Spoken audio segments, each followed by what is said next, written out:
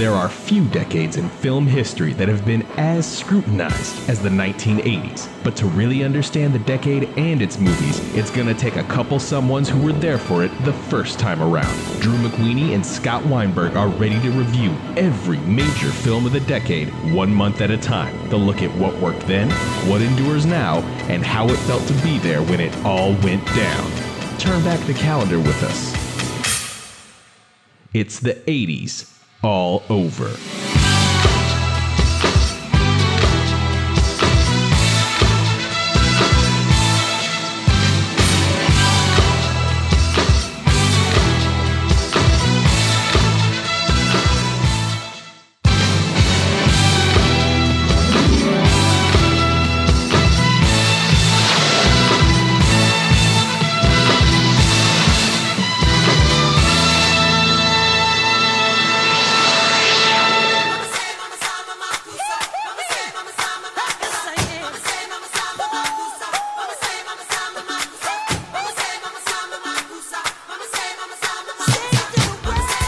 As the 14th Winter Olympics got underway in Sarajevo, Yugoslavia, Bruce McCandless, an American astronaut, took the first ever untethered spacewalk.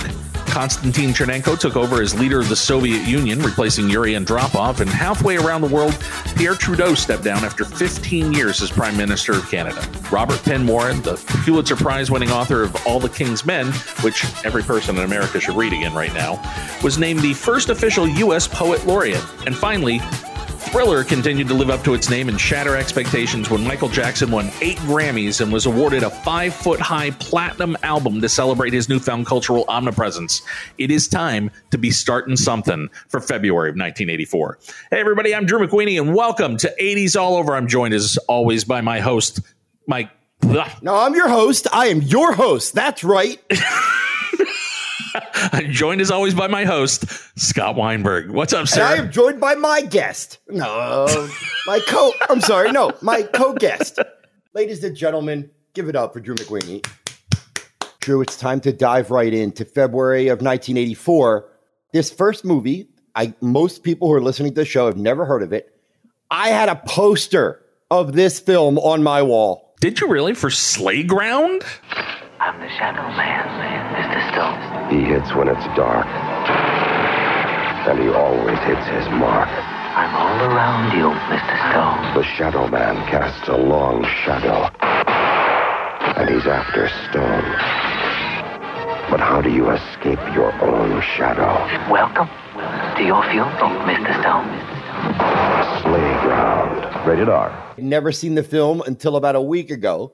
The first half of the film, not bad. I'm really happy we're starting with this one. It's not a terrible movie, but it's based on a great book. And like, I read voraciously. I read all the time. I read a couple of books a week, and I read a lot of crime fiction. So I've read most of Westlake's stuff. I have a fondness for like tough guy books where it's about their job is they handle things. They get into a situation, everything goes to shit, and then they have to handle their way out of it. And well written, they're a lot of fun. And the Parker books are some of the best of those because Parker is such a great character who is so able to think on his feet and so able to adapt and knows everything, knows every angle, knows every scam.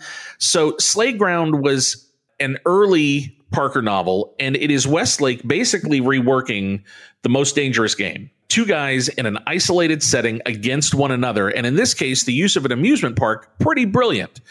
We should start 80s all over productions, Scott, and just start remaking the gems we find that didn't quite work. Let's start with this one, because, damn it, there's almost a really good movie here. The first half of the movie, in which Peter Coyote, as a hitman with some semblance of a moral compass, is killing people who are responsible for the death of a child.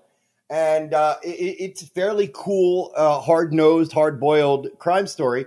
About halfway through the movie, he hops on a plane and goes overseas, and the movie just... Yeah, and this whole second half, this whole thing that happens between him and the other dude, that's really supposed to be the heart of the thing. That's the book, and the book is such a boiled down, mean little thing.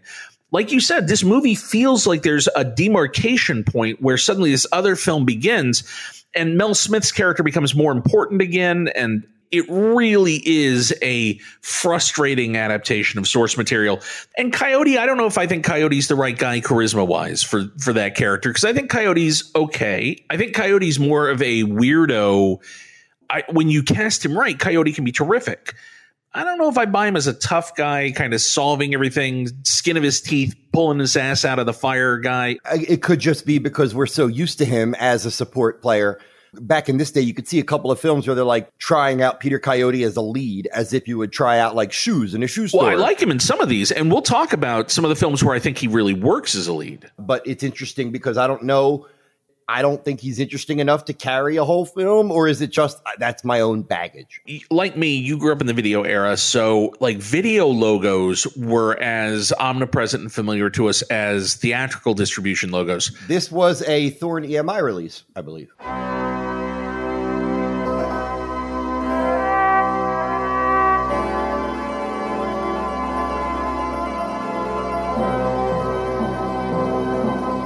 Thorn EMI was a British releasing company, and they handled a lot of international releases. This was a huge turning point for them. They had somebody who had been responsible for most of their production end of things for a while who left, and somebody else came in. And this was the moment where they were going to be reborn as this dynamic British company that was going to put out this slate of films that was going to redefine who they were. When we get to the end of them, I want to give them a report card, Scott. So the 4 films are Slayground, Comfort and Joy, Morons from Outer Space, and Dreamchild. Very British, all coming in the next year and a half. So let's just put a pin in this here. Slayground, the first one, I would call a missed opportunity. You know what I would call a missed opportunity? What? Most Lucio Fulci films. I think that means it's time for The Black Cat. The first time I kept an eye on him. My last night, there he was at the cemetery. You actually heard him talking to the dead? God knows what you're capable of seeing when you've had a few. But I tell you, I did.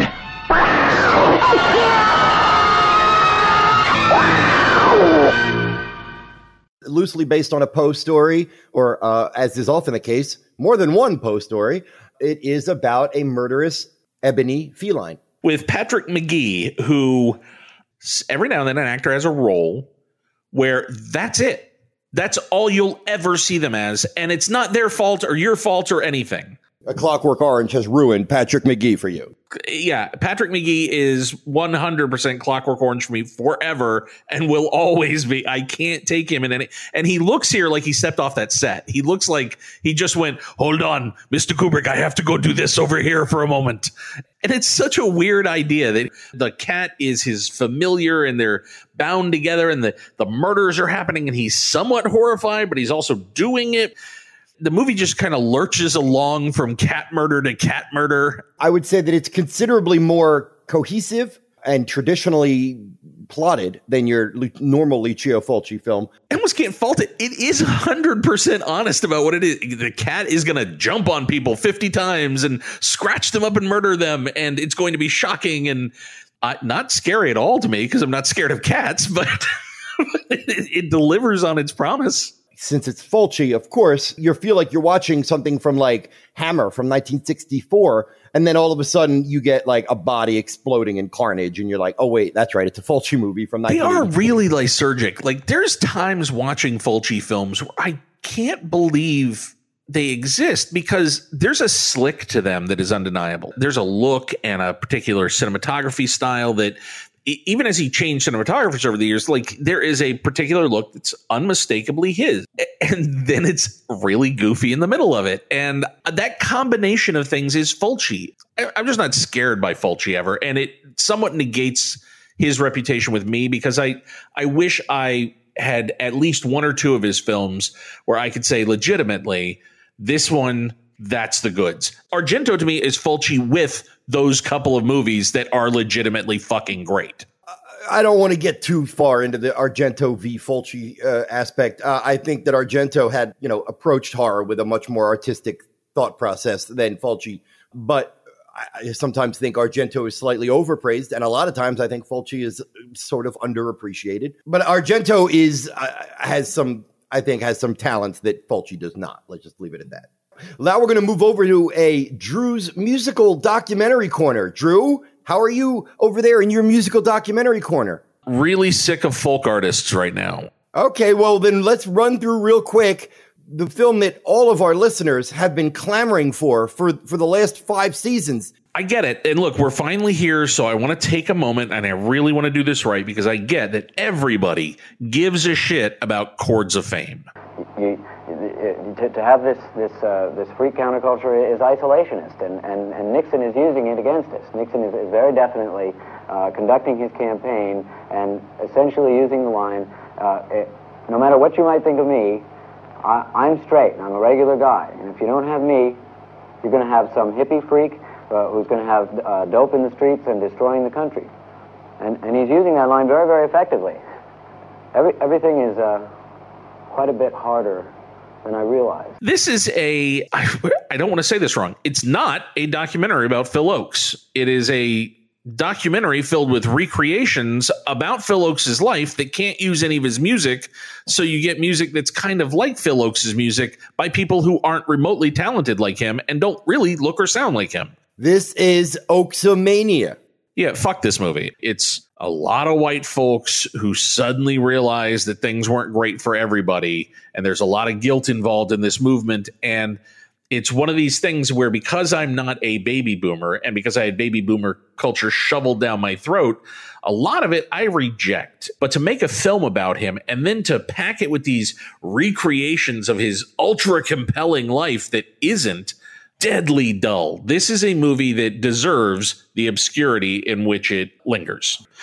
So, speaking of Peter Coyote, I can't believe our next film is real. Scott, what do you make of Stranger's Kiss? I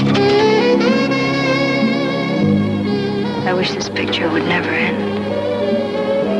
I wish you'd stay with me tonight. Maybe he's watching you. A story of broken hearts and Hollywood dreams.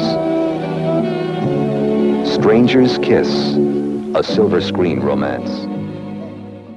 Yeah, this is Peter Coyote as a director who tries to get his actors to fall in love, only the investor is already in love with the woman, so he's creating an ill-fated love triangle that he's not going to be able to get himself out of. Here's what I don't get. Matthew Chapman is a guy who's gone on to other films. He recently did The Ledge with Patrick Wilson and Terrence Howard. His first film, he decides to make a movie about the making of Stanley Kubrick's most obscure film, Killer's Kiss, and do it in a way where it's Romana Clef, so he can't use the name. So it's not Killer's Kiss and it's not Stanley Kubrick, but it clearly is if you're watching the movie. And it's really about his relationship with James B. Harris, who, of course, was his early main collaborator. So it is a weird love letter to Kubrick that can't ever say the name Kubrick, with Peter Coyote as Stanley Kubrick.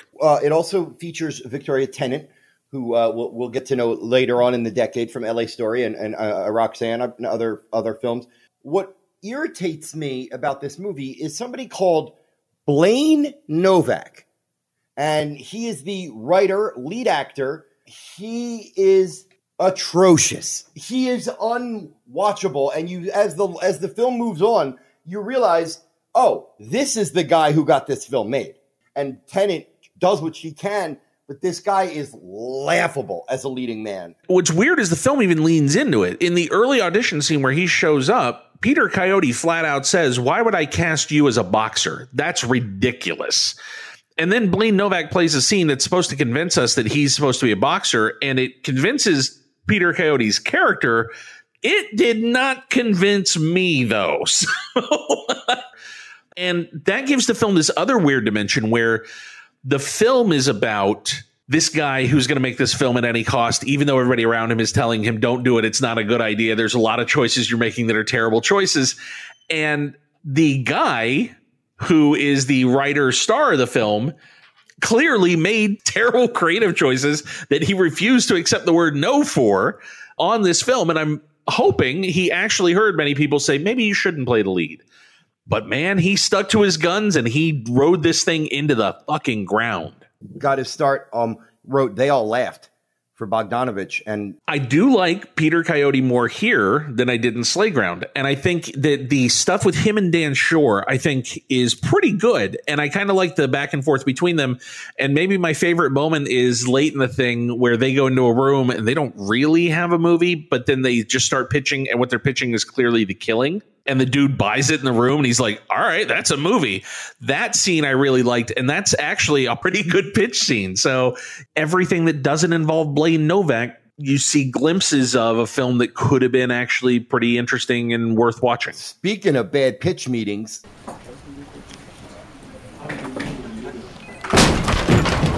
Hi, I'm an aspiring screenwriter here in Hollywood. Is this the place where I pitch movies? Sure is. It's the movie pitch office. Come on, sit down. How you doing? That's great. Yep. I am a huge fan of movies in which women take off their tops and show their breasts to the man behind the camera. Okay, here's a pile of money. Thank you.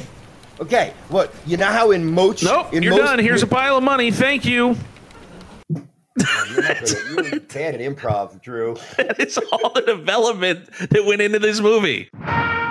This motion picture is dedicated to every red-blooded American boy who ever volunteered to serve his country, who survived the rigors of basic training, and who earned his first 3-day and 3-night pass to forget everything the Navy ever taught him.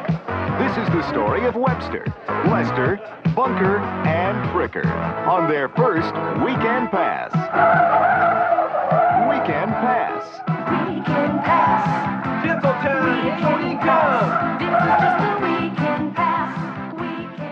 Even by the standard of the terrible Porky's knockoffs, this one feels like no one involved gave even a hint of a shit. There's people that when they write comedies, they know where comedy is supposed to go, but they aren't funny people. So they put in these placeholders. There's a girl who shows up at one point in this, and it's like a setup situation. And they come face to face with the girls. It's two of the dudes from the film. And one of the girls goes, hey, you know any good Helen Keller jokes? And man, I can't think of like a better announcement for, hi, I'm a piece of shit. When you have a character walk into a room and say to another character, hey, can you tell me a blank joke? That's bad screenwriting. Phil Hartman's in this movie playing a character on stage named Joe Chicago, telling Arab jokes that don't have punchlines.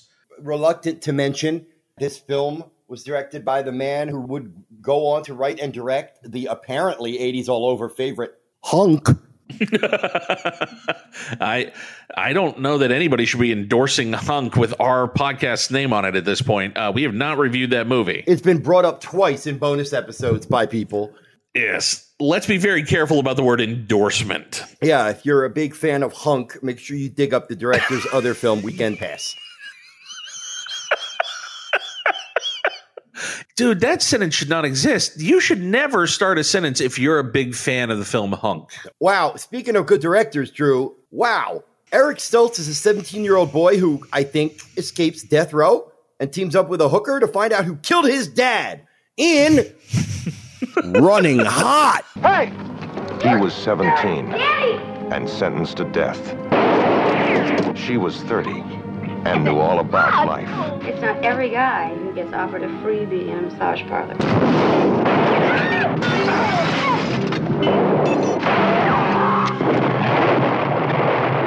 The heat is on, and they're running hot.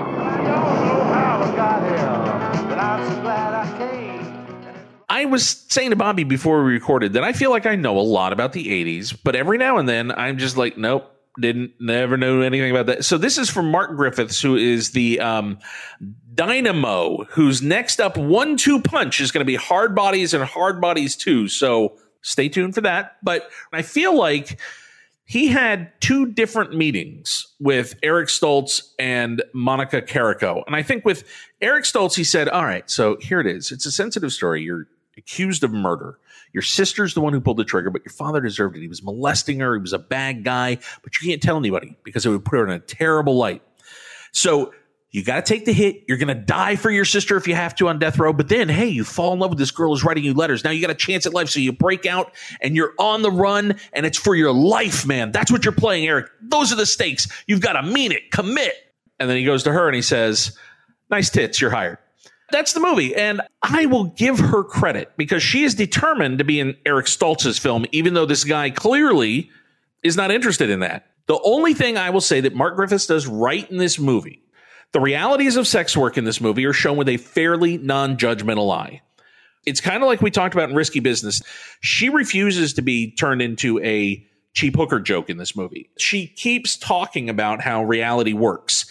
Like I say, she's trying really hard to be in the Eric Stoltz film, but the film keeps pushing her into the other movie where it is objectifying her and it is treating her like just meat. It's a weird push-pull that's happening that makes it an uncomfortable exploitation film. Exploitation films have to know what they are, and this doesn't. Prior to the home video era, which is just about to begin in full, it was a lot easier to like rip off a movie and not get caught for it. Once VHS hit and everybody had access to pretty much every movie, I swear to God, Drew, this feels like the foul-mouthed big brother of Corvette Summer.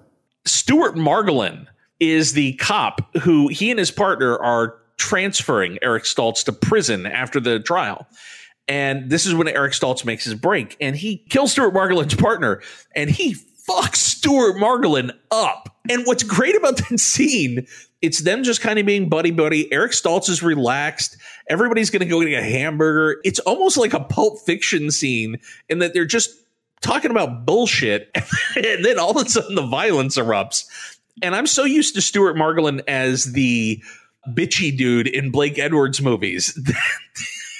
And it really startled me when the violence happened. And then this does have a few legitimately surprising moments. And then Stuart Margolin is in his own movie for the rest of the, anytime it cuts to him, it's a third film starring him that has nothing to do with these other two. All right, so we're going to move from teens on the run to teens that might go on the run if they ever figure it out with our next movie, Reckless.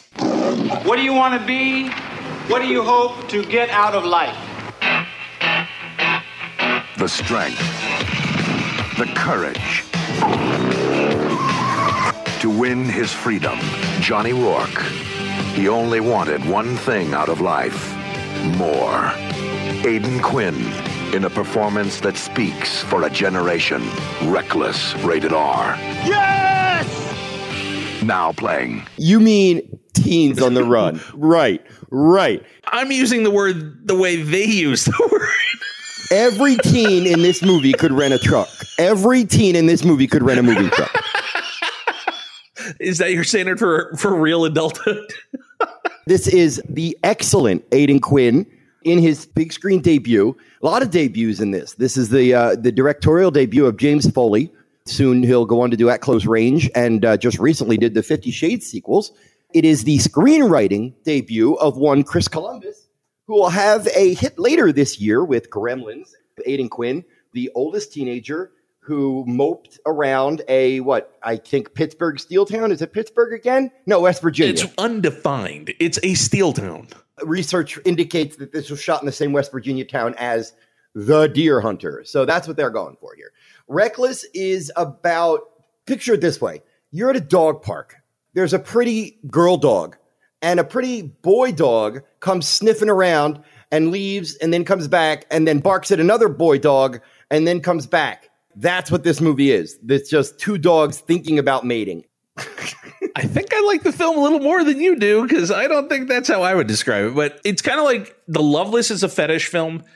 Clearly, James Foley had some of the same fetishes because this movie loves motorcycles and it loves Aidan Quinn in a leather jacket sitting on a motorcycle, and it loves putting a girl with her arms around him behind him on that motorcycle because it looks good. And that's what the movie's about. It works is what it is. Like, I kind of like the young cast. I think Adam Baldwin is fine as the other dude. This is what hath the Outsiders wrought. That's what this is. Somebody saw the Outsiders and went, I can do exactly that. It's a teen romance. Like, dude, I 100% agree that the funniest part of this is the casting of everybody because, look, Kenneth McMillan is Aidan Quinn's father. Kenneth McMillan's 75 in this. So unless he had Aidan Quinn, who's supposed to be a teenager at 60, which I find unlikely, Aidan Quinn is 40. Love Kenneth McMillan. The problem with Reckless is that Kenneth McMillan is thrown a very pedantic, simplistic subplot. They don't even give him any like really good scenes. There's one scene where he blows up at his son. The little bit of my heart that I gave this film, I'll tell you when I gave it to it. It's when they're at the dance and they put on Romeo Void, and it's I Might Like You Better If We Slept Together starts.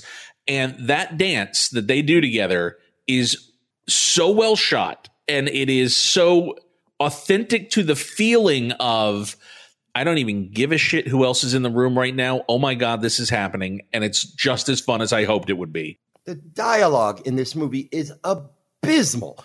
Chris Columbus grew into a great writer, but this feels like he just watched juvenile delinquent movies and just literally cribbed the dialogue from those movies. It's cringeworthy. There's a bit where he's about to seduce her. They go into her parents' room and he says, "So this is where they made you." Like, hey, Chris Columbus, guess what, man?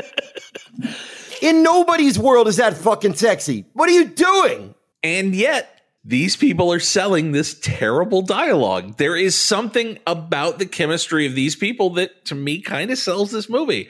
I think it plays. I think this is a terrible film, and I'm stunned it's not directed by Adrian Lyne, frankly. All right. If we're going to talk about terrible movies, and we're going to dig in together. Like when athletes make it to the Super Bowl, and like there's all the hype and there's all the talk, but before the game starts, you need just a minute to gather your thoughts and really haul back and prepare to deliver. Rio. They smile. They're practically naked. Try to picture them with clothes on. Fun. I need time to think things over. Hot. Very hot. Kiss me first. Kiss you out, spank you. Oh, please, and pinch me too. Oh, Daddy, something happened. What are you saying? I slept with him. Blame it on Rio. I'm sorry, I just gagged. I'm sorry. Okay, I was ready. But then I gagged. I'm sorry, I was so ready. You could look at something like Porky's and go, that you wouldn't write that joke now, but I can see how in 1984 that joke was acceptable. I honestly cannot fathom how the premise of Blame It on Rio was acceptable even in 1984. Before we even start, can I take a moment to be fucking sad that this is the last film credited to Stanley Donen? You earn your place in the Pantheon when you make Singin' in the Rain, the most joyous musical ever made. He was so good. On the Town, Seven Brides for Seven Brothers. This man was so good at what he did. And yes, I know I once gave credit for Charade to a different director here on the show, but I know it was his. He's very, very gifted, which makes it even more confounding that somehow he and Larry Gelbart got together and decided that this French movie needed to be remade this way at this point in history. Two guys go on vacation with their teenage daughters. The Michael Caine one fucks his friend's daughter, 16, 17. And the other daughter is Demi Moore, who seems like you often like to say, seems to be in a completely different movie altogether. In order for you to buy a madcap farce, you have to at least want the protagonist to not get caught. You have to like him so you don't want him to get caught, and therefore the jokes work.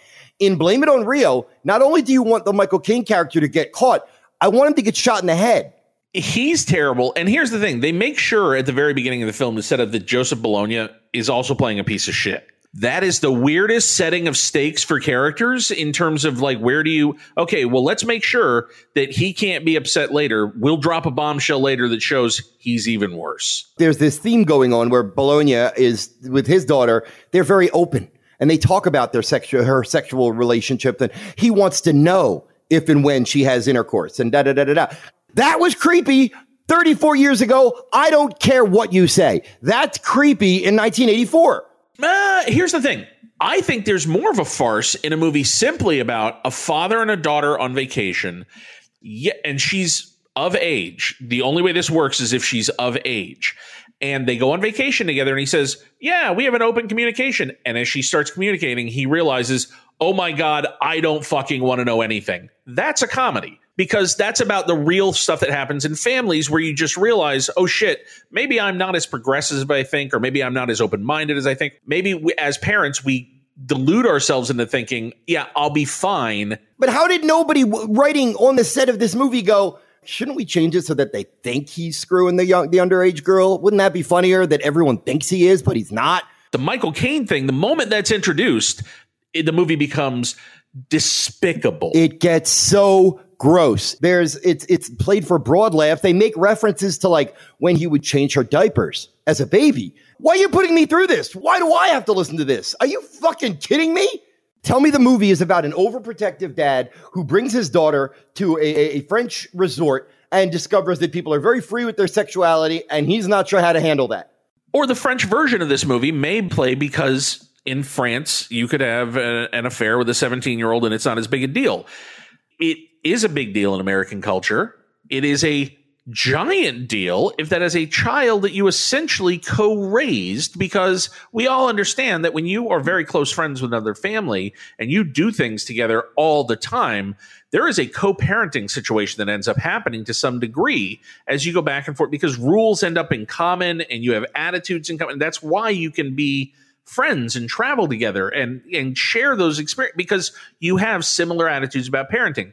There's really no question that in this situation, as this movie sets up, when they go on this vacation, Matthew, played by Michael Caine, is a co-parent of sorts to Michelle Johnson, who he fucks. And that is so unrepentantly disgusting. Okay, I'm giving you script notes on Blame It on Rio. I'm reading this in disbelief while working at the studio, and I'm like, okay, look, we're making this. This is actually in production. Shit, can I meet with them before it starts shooting? No, I get that it's going to happen. Can I just meet with them and give them a note? How about this? Matthew does have sex with a young woman. It is not his friend's daughter. It is a young South American woman who, in that culture, is more sexually liberated and ready. It's still gross. You're still making a gross movie, but it's not the grossest movie. Then the girls could say, she's our age, what's wrong with you? And then you have a moral compass in your film that at least people are talking about. This is a guy in a trench coat saying, you want to watch Michael Caine fucking underage girl. There's no chastisement. That's really wrong. No, I mean, the last line of the movie is basically like, well, you only get to be young once unless you fuck an underage girl. I mean, that's literally the punchline of the film. Here's what bothers me as well. And you're right. The movie is a dude in a raincoat. And here's how you know it, because of the way it treats Michelle Johnson. Michelle Johnson seems like she came to the table game for whatever was going to happen. Unfortunately, the only club in the golf bag that they had was get her to take her clothes off. A lot. Make sure she takes her clothes off a whole lot. She could be the worst young actress of the decade, or she could be on level of Mariel Hemingway. You can't tell. You know why? Because this movie doesn't care if she's talented or not. She's just there for Michael Caine to leer at. It's reprehensible. 15 minutes before the end of the movie, Valerie Harper swoops in with another movie in her pocket. And you're like, no. It's way too late for this. Stop that. That's not the movie you're making. It's not funny. And that I was like, this is the second time I've seen it. And I'm thinking, sexual politics wise, it's one of the most misshapen and ugly films we've ever covered. Does it at least have some laughs? No, it doesn't. It's atrocious. And it is unpleasantly explicit. The scene where she gives the Polaroids to him is, frankly, and I say this as a dude who grew up in the 80s looking at nudity in the 80s, it's still shocking. Even as horny 15-year-olds, you don't even know how to articulate it. You're just like, it's a little gross. It's a little, all right. It's a lot gross. And in fact, that should be the pull quote. Blame It on Rio. It's a lot gross, Drew McWeeny. Now let's move on to a very underseen and I think fairly underrated sci-fi film called Android. There's these tiny little or indie sci-fi films that, some of them like catch a little bit of a cult breeze, and some of them never do. Like, for example, Battle Beyond the Stars is like talked about infinitely more than Android. But this is a really cool little sci-fi movie. This was a Corman production, and when he saw that it turned out as more of a low-key drama in a space station, he sold it back to the producers, and I don't think they ended up making their money back, unfortunately. But this is a fairly interesting, low-key sci-fi film about an android, played by Don Opper, and a mad scientist, of course, played by... Policeman! Klaus Kinski. and it's basically he's up there building androids and think he's kind of forgotten about. That's how it feels. It feels like he just found the asshole corner of the universe and he's just parked in a little space station. 3 criminals board the ship under false pretenses and cause our android, who is going through, I would say, electronic adolescence, in that he's horny and learning about human sexuality. So that leads to some interesting conflicts, and it goes to some places you'd expect, and then it goes to some places you wouldn't. I think it's a pretty decent little sci-fi movie. I dug it. It feels handmade. I know this isn't how it was made, but if you were to tell me that the backstory was this guy took 7 years making this in his garage, and he built all the sets himself, and he operated everything, I'd believe you. Because it kind of has that feeling like it's a sci-fi film made by somebody who clearly really loves science fiction and has thought about it and is trying to make this almost an experiential movie about being an android who was built in the image of humanity, but never really allowed to interact with it. That's a cool little story, and it's handled on a very small scale. And I love that the movie commits to the shtick of, even in the closing credits, Max 404 is just billed as himself. People will know him as one of the bounty hunters in the Critters series. But this is really the showcase for him, and it's built around all these little mannerisms and all the little performance stuff. And even now, that's considered like one of those things. If you do it the right high-end gloss on it, you get Ex Machina. And it's a big deal for an actor to play a robot and to play that moment of awakening. And, you know, you heard everybody talk about Alicia Vikander and how amazing that performance is. And they're right, it is. Because it's the kind of role that an actor can really dig into and find lots of little stuff to do that informs that performance. And I think Opper gives one of those performances here. It's really well studied. Right. But what I like, Drew, what I like about Android is when the android finally has sex with Klaus Kinski's teenage daughter. Yes. I can't get off it. We should have saved Blame It on Rio for last. I'm sorry. Let's move on, Drew. Sure. To an ensemble comedy full of great actors. Wait. If they're not teenagers and reckless, then you don't get to call this a comedy, Scott. Dude, this movie opens with a Michael McDonald song. That's all you need to know. It's called Crackers, and it's about some criminals, yeah. I didn't know you did a Michael McDonald. From Louis Malle, director of Atlantic City, comes a motion picture comedy about a fun-loving bunch that are out of luck, out of line, out to lunch, and into larceny. Donald Sutherland, Jack Warden, and Sean Penn. They're crackers. And with a combination like that, nobody safe is safe. I don't know that I agree this is a comedy. Crackers is a loose remake of a film called Big Deal on Madonna Street. And I can only assume that this was at one point a fast-paced, colorful, quippy comedy about a bunch of misfits who decide that they're going to rob one of their own. I've never seen Big Deal on Madonna Street. I can guarantee you, having not seen it, it is infinitely better than the laugh-free. There's not one laugh in this movie. The only person who comes close to a laugh in this movie, and we'll get to the cast because I want to blame some people.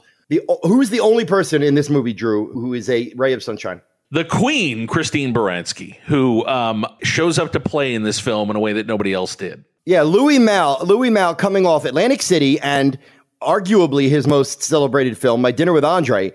And Donald Sutherland is ostensibly our hero, our anti-hero, I wanted to punch him in the face this whole film. Jack Warden is the owner of the pawn shop that he wants to rob. Sean Penn. Wow. Can I give you my theory? Sean Penn and Nicolas Cage, very tight, very early on. I think there was a competition between them to see how far they could push the weird, unacceptable choice in a film and get away with it.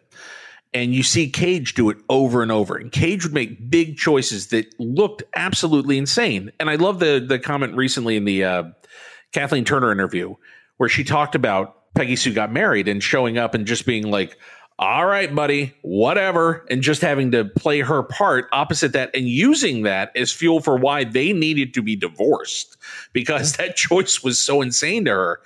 I think this is one of those moments where he said, I'm going to make a choice. I'm going to do this voice. And I'm going to play the character this way, and I'm going to see who says what. I'm going to see how far I can go. Harmonica blaring juvenile delinquent. And his voice is in a different register.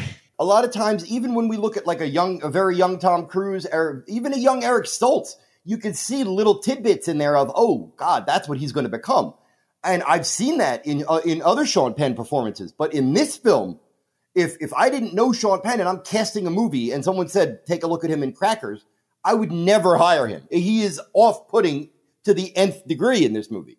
I'm having the hardest time with this movie. This movie is an ensemble comedy with no comedy that can't get its arms around the ensemble. Like, you can't even really describe the way this group of people is supposed to work. The point of this is supposed to be, you got this guy at the center of it, Jack Warden, who runs this pawn shop like his little kingdom. Yeah, but what he does, he doesn't do anything wrong to them.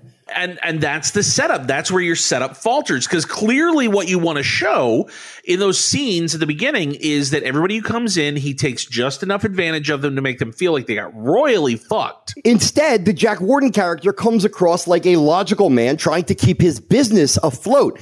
I'm supposed to empathize with Sean Penn here, but I don't. And that's the mistake of the writing. That is where the movie fails, is the movie fails to make him the imperious shitbag king of this little kingdom. Instead, he's just a dude running a pawn shop, and everybody around him is awful and kind of low-key awful. And Donald Sutherland, the guy who is supposed to run his security, is also supposedly kind of his best friend. And the movie wants to, at the very end, drop all this together. The heist that they plan when he's out, and it all goes wrong, and all the planning means that what happens is they get to know everybody around that building. They get to know that little community that's around the building, and they interact with them, and then everybody ends up coming together. By the time Jack Warden finds them in that building at the end, and he's brokenhearted because of what's just happened to him, they really are his friends, and they are there to support him. And that's supposed to be the way the shoe drops. None of that works. What's weird to me is when Michael Caine shows up and has sex with Jack Warden's daughter, I was just like, what is happening in Crackers? Stop, Michael Caine. Stop. You can't be in every movie doing that now. Let's move on to another film, Drew. Another film that came out in February of 1984. I'm not sure that's an actual transition. I'm not sure that counts as a bridge from one film to another.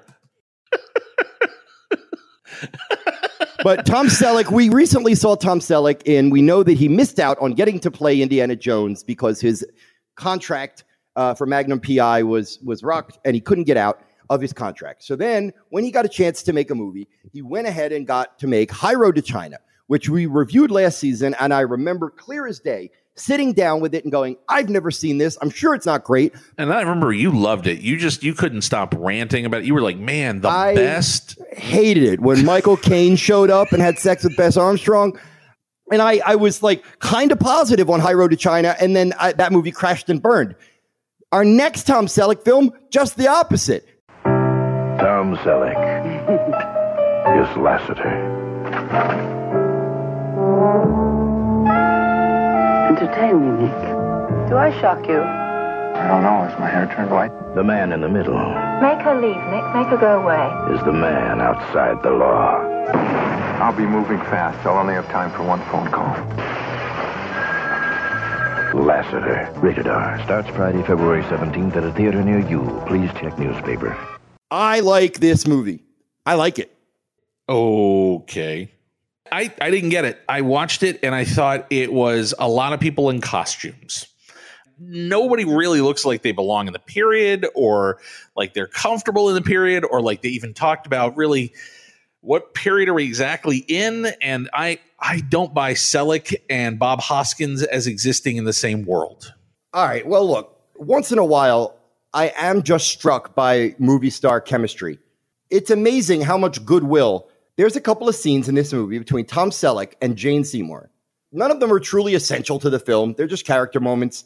They are so beautiful. And it's just such a movie star moment with them together. I was like, I like watching the two of them together. Interesting. Okay, so that is what Reckless was for me.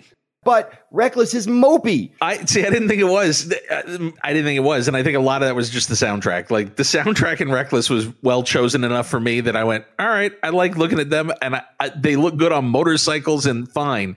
This is, if he's a cat burglar, he is so mild-mannered in this. He is a kitty burglar. He is, oh, he's so toothless. He's so charming. It feels to me like it's the beginning of this era where they were like, okay, we know he's charming because we see it weekly on TV. We get it. So Tom, just be Tom. Hey, you're Tom and you're a cat burglar. Tom, be Tom.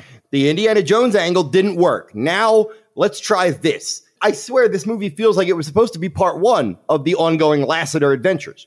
It's Albert Ruddy producing, so Albert Ruddy was certainly not above planning to make a series of very low-budget movies starring somebody he could exploit. Was it Roger Young who would go on to direct a terrible Michael Keaton comedy called The Squeeze? And I wonder how he got this movie, and I did a little digging, and of course he directed the Magnum P.I. pilot. Ooh, I'm glad you like it. And my pushback may be largely based on long residual guilt, Scott, because when I caddied for Mr. Tom Selleck, wow, and he asked me what I thought of his stuff, I was able to tell him truthfully that I like Magnum P.I., and I lied my little dick off about Lasseter and told him it was great.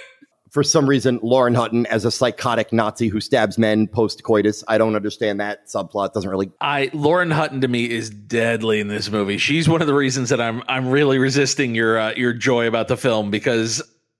Oh. Bob Hoskins is the inspector who is forcing Lasseter of the film Lasseter to steal something from the German embassy. And there's Joe Regalbuto as a very young FBI agent. And he's really good in the movie. I will agree with you on that. He is good. Okay, thank you. Ladies and gentlemen, Lasseter is the best Tom Selleck film yet. That is low praise, man. All right. Well, hey, since we've done one unofficial remake, let's do an official remake now of a Preston Sturges classic.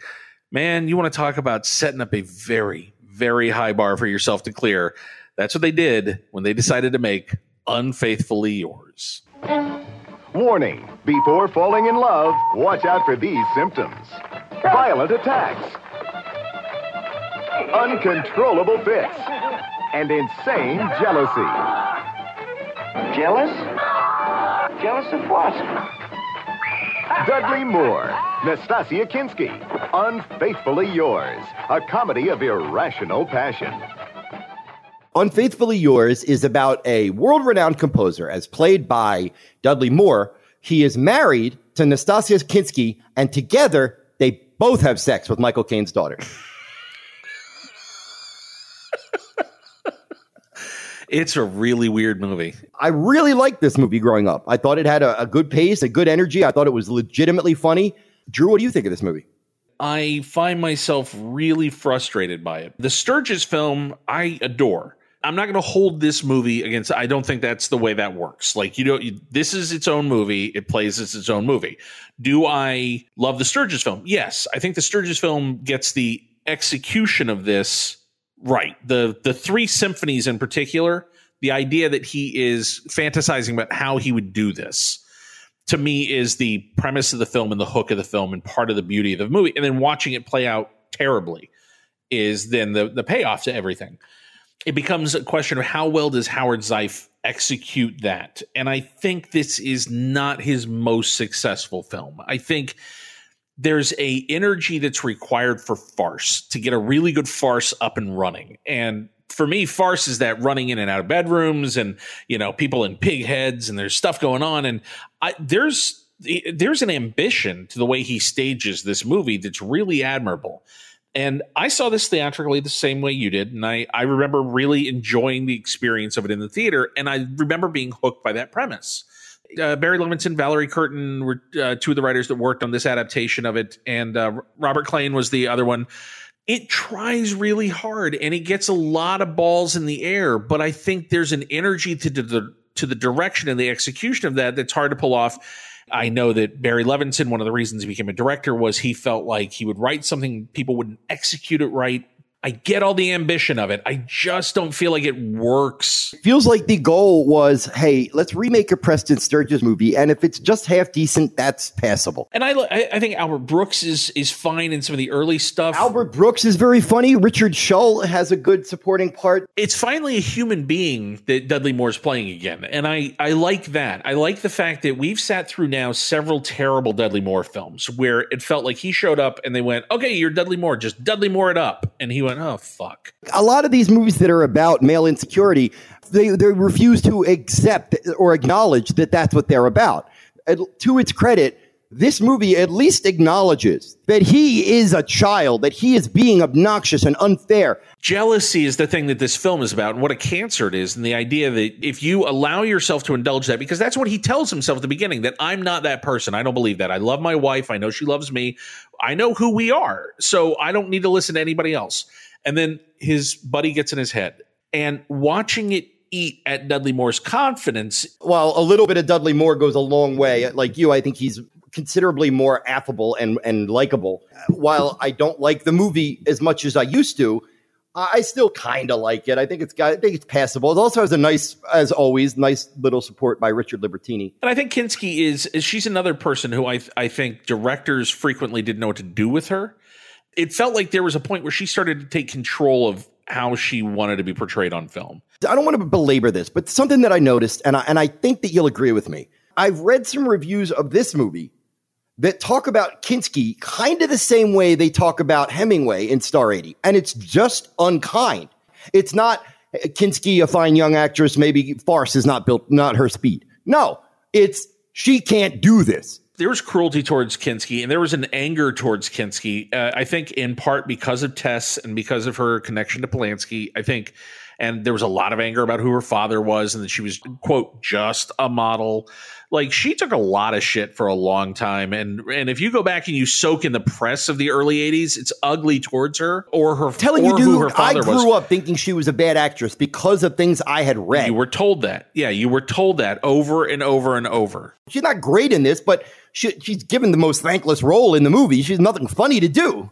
If you approach this with baggage about her, I can see why you would want to beat her up for it. But the role is a very complicated role, and she's playing like 4 different versions of herself. And to her credit, every version that she plays is a different version. It's not just Kinski is Kinski in each thing. She does a fine job. And it's the movie that's the problem. It's the script that's the problem. And I think it's Zeif. He just can't get the plate spinning well enough. It's amiable, great cast, well shot. Dude, it looked like a big movie. Like, I remember seeing it in the theater, and the thing I do remember about it is it looked giant and slick. But do you remember that there was a mild controversy about the poster? MGM had to pull the poster because people complained that he was, like, stalking his wife and had a knife in his hand? I do remember. Holy shit, yes. Oh, wow. I would not have remembered that if you hadn't said that. But the moment you said that, I remember the coverage about it, yeah, look at this. Look, Dudley Moore and his wife, and you can't. That's crazy, man. I guess because it was a comedy and he's smiling or something. I don't know. Let us now wrap up February of 1984 with one of the year's biggest hits, a film that literally everybody in the universe loves. Ladies and gentlemen, boys and girls.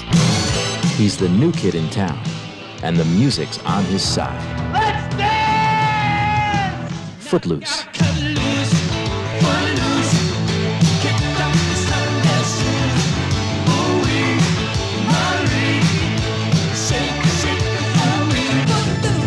Paramount Pictures presents Footloose.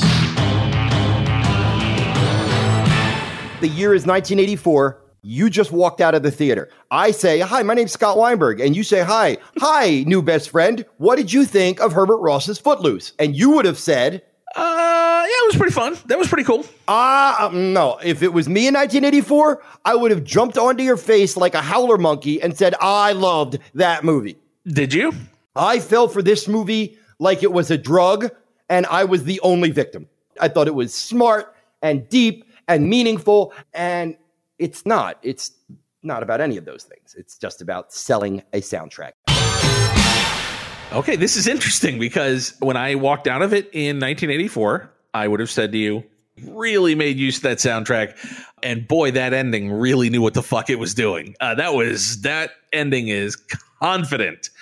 That ending, man, if you ever want to see 3 6'4" white guys doing the worm and breakdancing, then yeah, Footloose has the best finale I've ever seen. I want to do a bonus episode with you where we're going to pick the 10 best final scenes of the 80s, not for how they work for us as personal film viewers, but for pushing an audience out the door going, everybody in the world should go see that movie. The movie is about a kid who wants to put on a dance in a town where Moody John Lithgow won't allow them to have the dance until he does.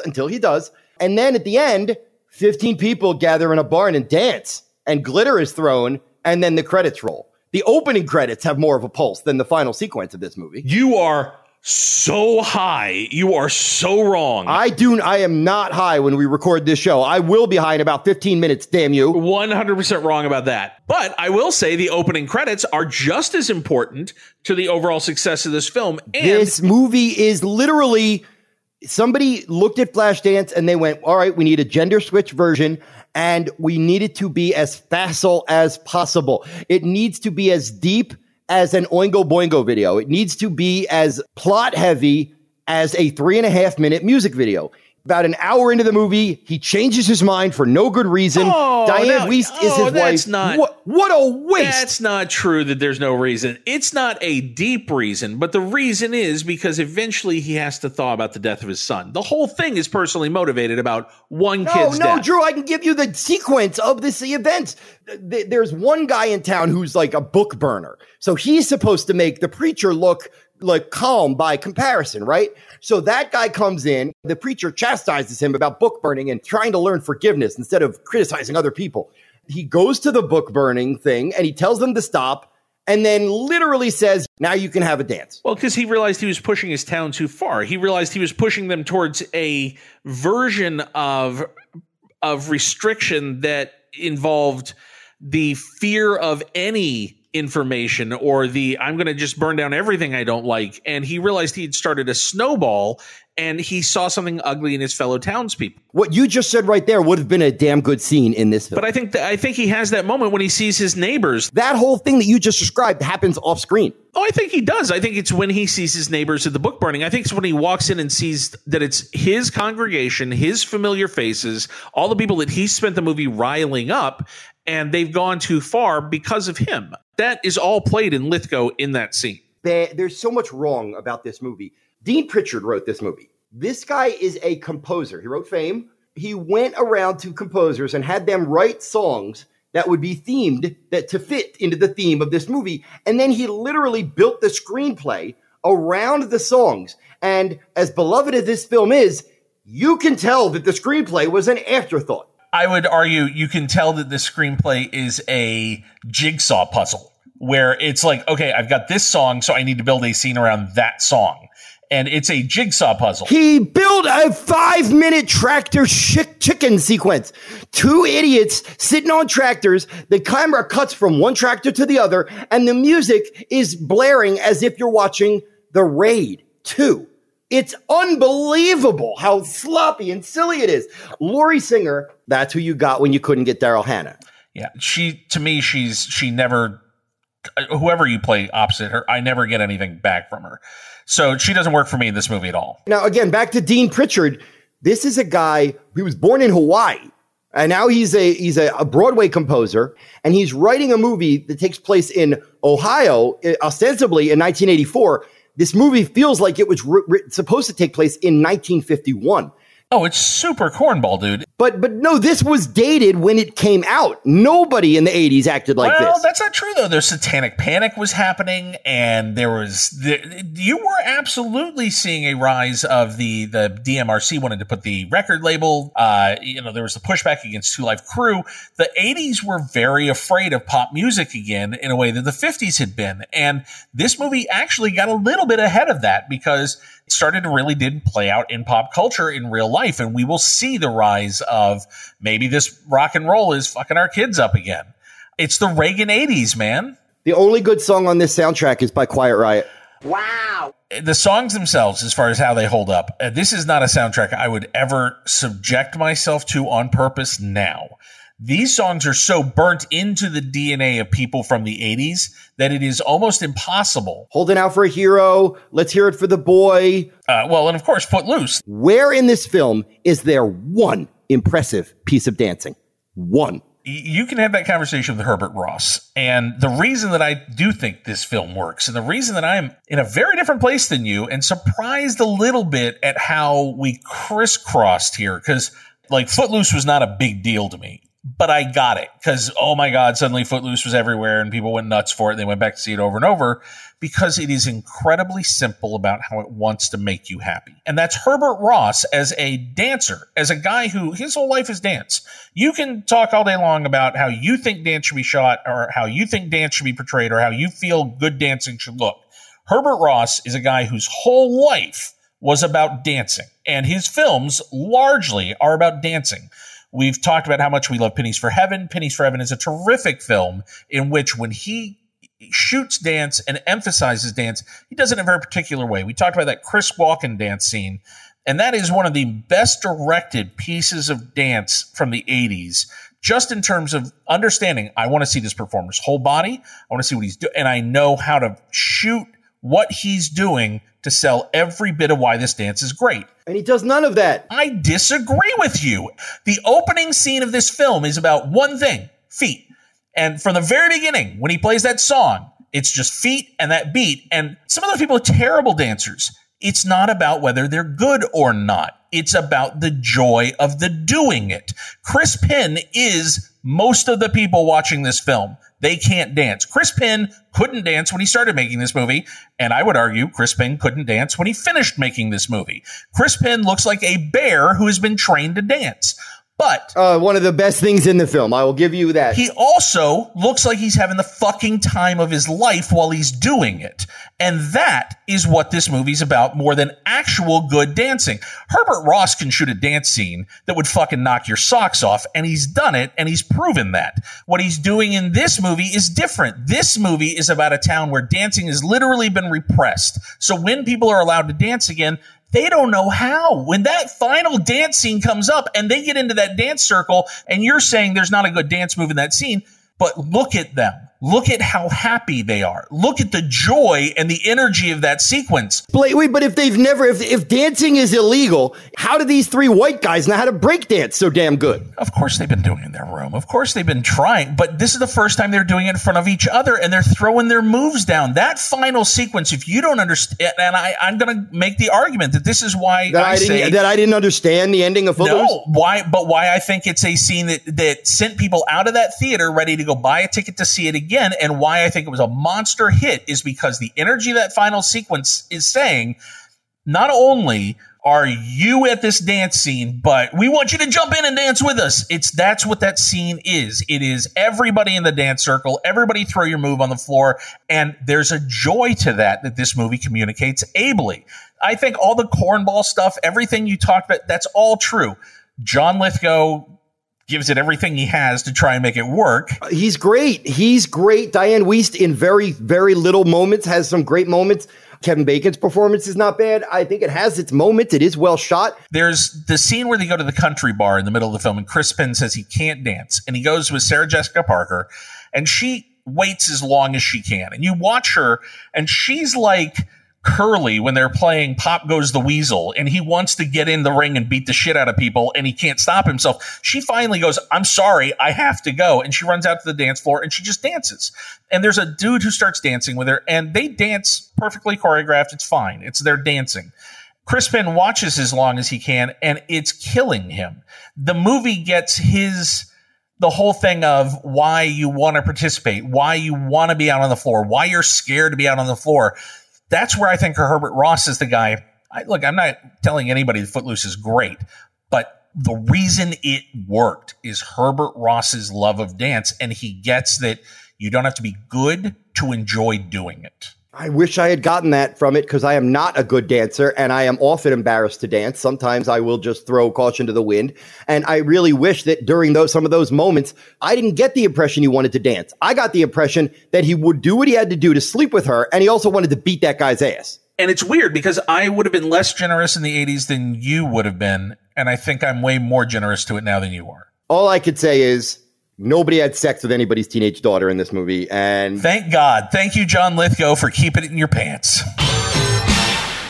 All right. Well, Scott, I want to real quick. I just want to say thank you to all of our regular Patreon supporters, all of the listeners of the regular podcast.